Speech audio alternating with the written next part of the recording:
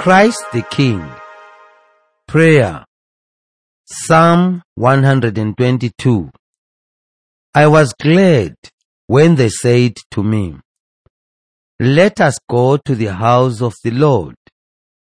Our feet are standing within your gates, O Jerusalem. Jerusalem, built as a city that is bound firmly together. To it the tribes go up, the tribes of the Lord, as was decreed for Israel, to give thanks to the name of the Lord. For there the thrones for judgment were set up, the thrones of the house of David. Reading the Word. First reading, 2 Samuel chapter 5. Then all the tribes of Israel came to David at Hebron and said, "Look, we are your bone and flesh. For some time, while Saul was king over us, it was you who led out Israel and brought it in. The Lord said to you, 'It is you who shall be shepherd of my people Israel, you who shall be ruler over Israel.' So all the elders of Israel came to the king at Hebron, and King David made a covenant with them at Hebron before the Lord, and they anointed David king over Israel." Second reading, Colossians chapter 1. Give thanks to the Father, who has enabled you to share in the inheritance of the saints in the light. He has rescued us from the power of darkness and transferred us into the kingdom of His beloved Son, in whom we have redemption, the forgiveness of sins. He is the image of the invisible God, the firstborn of all creation, for in Him all things in heaven and on earth were created, things visible and invisible, whether thrones or dominions, or rulers, or powers of all, things have been created through Him and for Him. He Himself is before all things, and in Him all things hold together.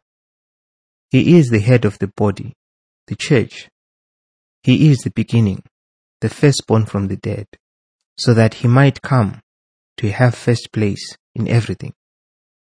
For in Him all the fullness of God was pleased to dwell, and through Him God was pleased to reconcile to Himself all things, whether on earth or in heaven, by making peace through the blood of His cross. Gospel, Luke chapter 23. The people stood by, watching, but the leaders scoffed at Jesus, saying, "He served others. Let him serve himself, if he is the Messiah of God, His chosen one." The soldiers also mocked Him, coming up and offering Him sour wine and saying, "If you are the King of the Jews, save yourself." There was also an inscription over Him, "This is the King of the Jews." One of the criminals who were hanged there kept deriding Him, saying, "Are you not the Messiah? Save yourself and us." But the other rebuked Him, saying, "Do you not fear God, since you are under the same sentence of condemnation? And we indeed have been condemned justly, for we are getting what we deserve for our deeds. But this man has done nothing wrong." Then He said, "Jesus, remember me when you come into your kingdom." He replied, "Truly, I tell you, today you will be with me in paradise."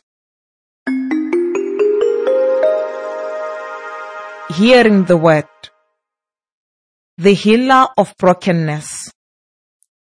The Church's liturgical year concludes with the celebration of Christ as King in connection with his role as the Savior and healer of brokenness in its various forms. The first reading shows how a bloody 7-year-long civil war between Israel's northern tribes and the tribe of Judah came into an end. The elders of the northern tribes traveled south to meet David in his home city, Hebron.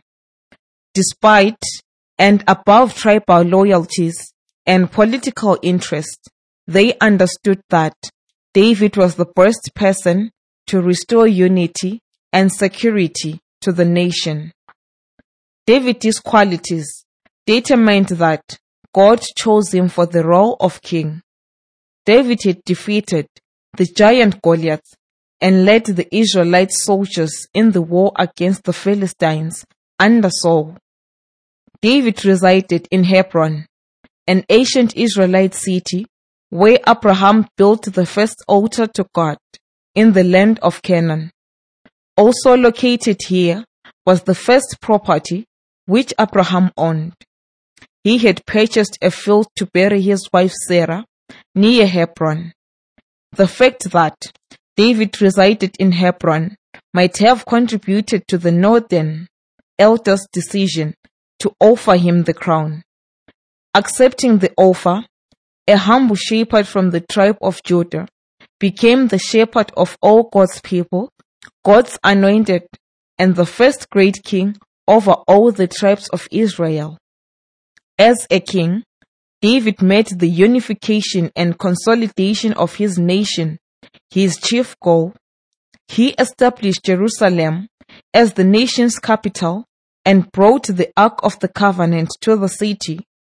He made it a sanctuary and organized the worship of God so that all tribes will come together to honor their God through prayers and sacrifices. This greatly helped to heal the painful divisions and wounds from the past. David organized the state administration and fought back all external enemies. The period of lawlessness and war ended, giving way to an era of peace, unity, and stability. No wonder that the Israelites saw David as a perfect king. Later generations in the time of chaos and trouble took David as a model for future perfect king, the Messiah, who would serve the nation and heal all brokenness and divisions. The second reading comes from Paul's letter to the Colossian community, which consisted of newly converted Gentiles. Paul wrote to them to further their Christian education by making them aware of just how great a grace and gifts they received from God through Jesus Christ.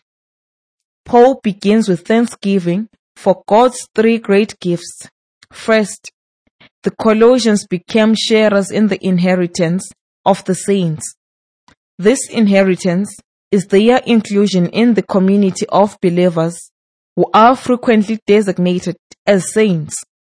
Second, this membership means that they have been transferred from the dominion of darkness into the kingdom ruled by Jesus, God's Son. They are now God's people under the authority of Christ. Under the dominion of darkness, the Colossians suffered from ignorance while sin ruled their lives. They were rescued by God's third great gift, redemption, and forgiveness of sin, which came through Jesus Christ. Sin enslaves people while isolating them from God and from one another.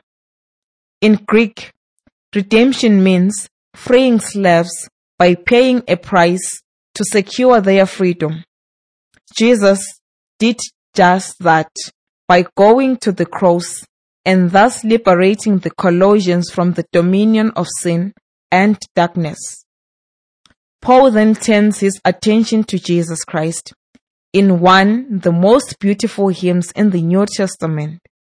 He calls Jesus the image of the invisible God, which means that Christ reflects God in an unparalleled manner, the phrase firstborn of all creation means that he has absolute authority over everything that exists, just as the firstborn son inherits all of his father's authority and property.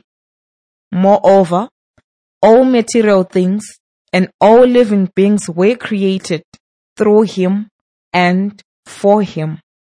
Thus, Christ is the creator, the true king, and the ruler of the universe. Finally, the hymn considers Christ's relationship to those whom he redeemed. Using the image of the body, Paul calls Christ the head of his body, which is the church. Christ is the church's supreme leader because this community was founded on his resurrection. He is the firstborn from the dead. In Christ, God's fullness dwells because he shares God's divine nature. God acts through Christ to reconcile to himself all things. This reconciliation happened on the cross, where Christ brought about the forgiveness of sins. By removing the barrier of sin, Christ made reconciliation between humanity and God possible and brought humanity to the right relationship with God. Christ, undoubtedly the King of the universe, is also a great reconciler who healed the brokenness of the human race. The Gospel reading presents the climax of Jesus' public ministry. This scene of the crucifixion shows the leaders, soldiers, and one of the crucified criminals mocking Jesus as a deluded deceiver who claimed to be a savior. According to them, the cross proves that Jesus cannot save anybody, even himself. The following verses show that the contrary is true. The second crucified criminal acknowledges his guilt and confirms Jesus' innocence. He then turns to Jesus pleading, "Jesus, remember me when you come into your kingdom." His words reveal what he thought about Jesus. In the Old Testament, when God remembers his covenant, he acts to save and forgive his people. God remembered his covenant, hearing the cry of his oppressed people in Egypt. Exodus chapter 2.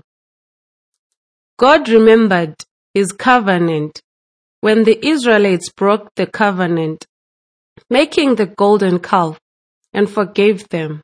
Exodus chapter 32. Thus asking Jesus to remember him.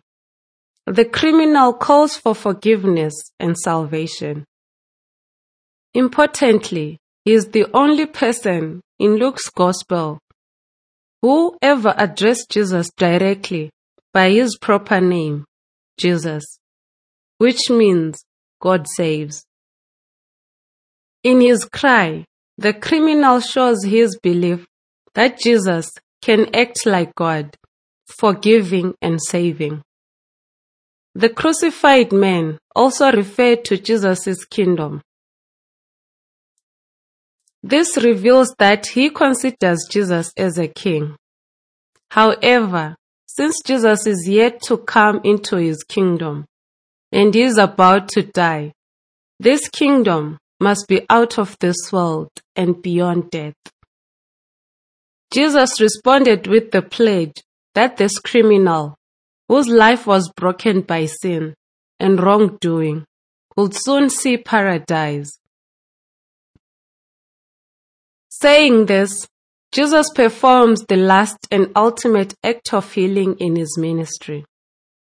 This repentant man will be the first to see Christ's heavenly kingdom, the first one to experience salvation.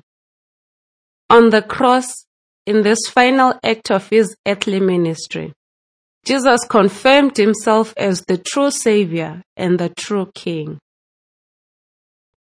Today's liturgy brings into focus the central figure of Christianity, Jesus Christ, the Savior and the King who heals the broken world. David united the divided Israelite tribes, bringing them together as God's people for the first time. Still, he was surpassed by Jesus in every way.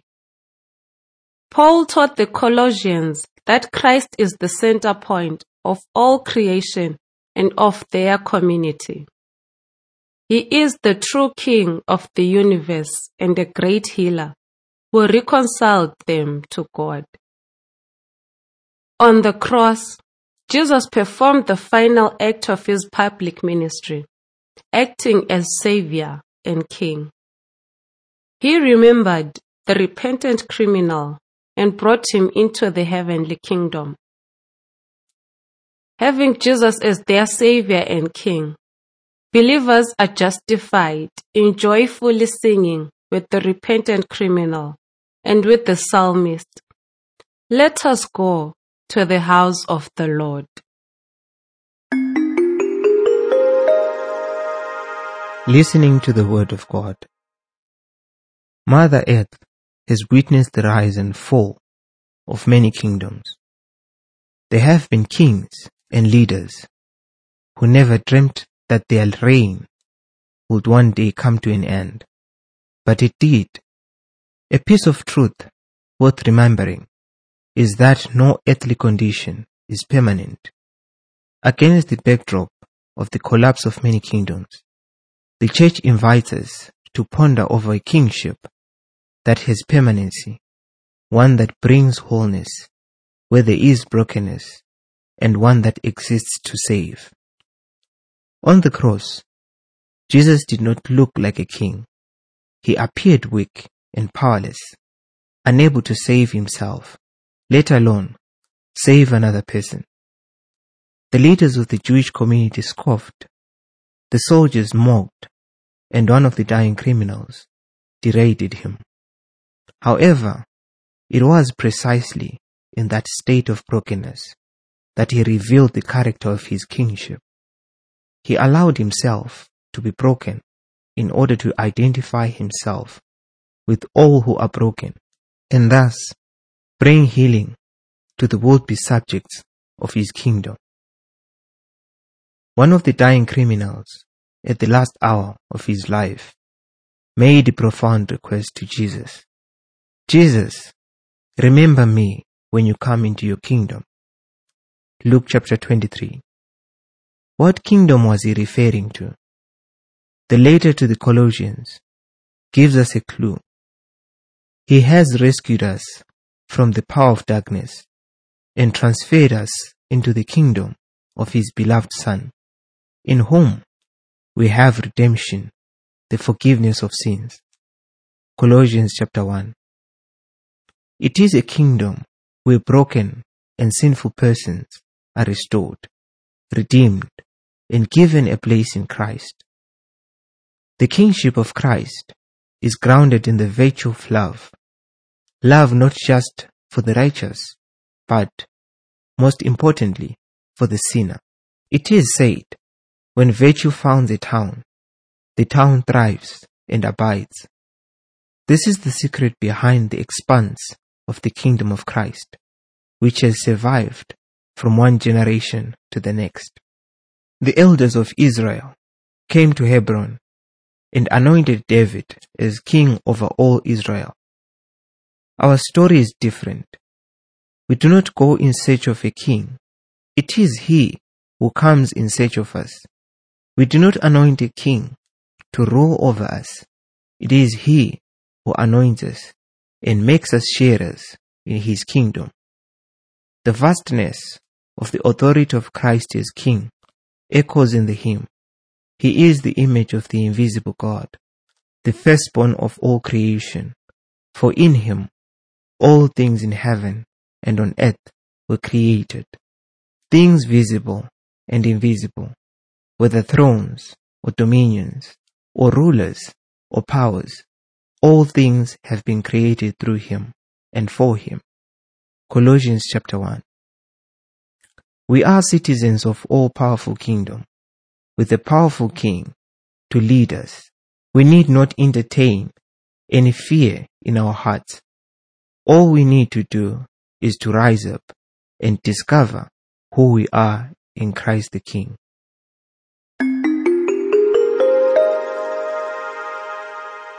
When virtue founds a town, the town thrives and abides. Action. Self-examination. Do I have an area of brokenness in my life that needs to be healed by Christ? What is it? Have I fully surrendered myself to Christ and the cause of His kingdom?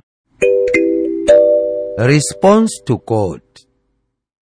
I prayerfully sit before a crucifix and relive the events of Golgotha. I call to mind the words of the good thief and pray over and over again, Jesus, remember me when you come into your kingdom. Response to your world. I will reflect and decide on how to proclaim by words and deeds the message that Jesus is the healer of brokenness. There are many people in our community who feel unworthy to accept the invitation to be members of the kingdom of Christ. How can we help them to rise over their brokenness? We decide on how we can bring to them a message of hope. Lord Jesus Christ, we acknowledge you as the King of Kings. Pardon us our sins, merciful King. Heal us, gentle King, when we are broken beyond recognition. Refresh us, loving King, when weakness inverts our bonds, and lead us safely to your everlasting kingdom. Amen.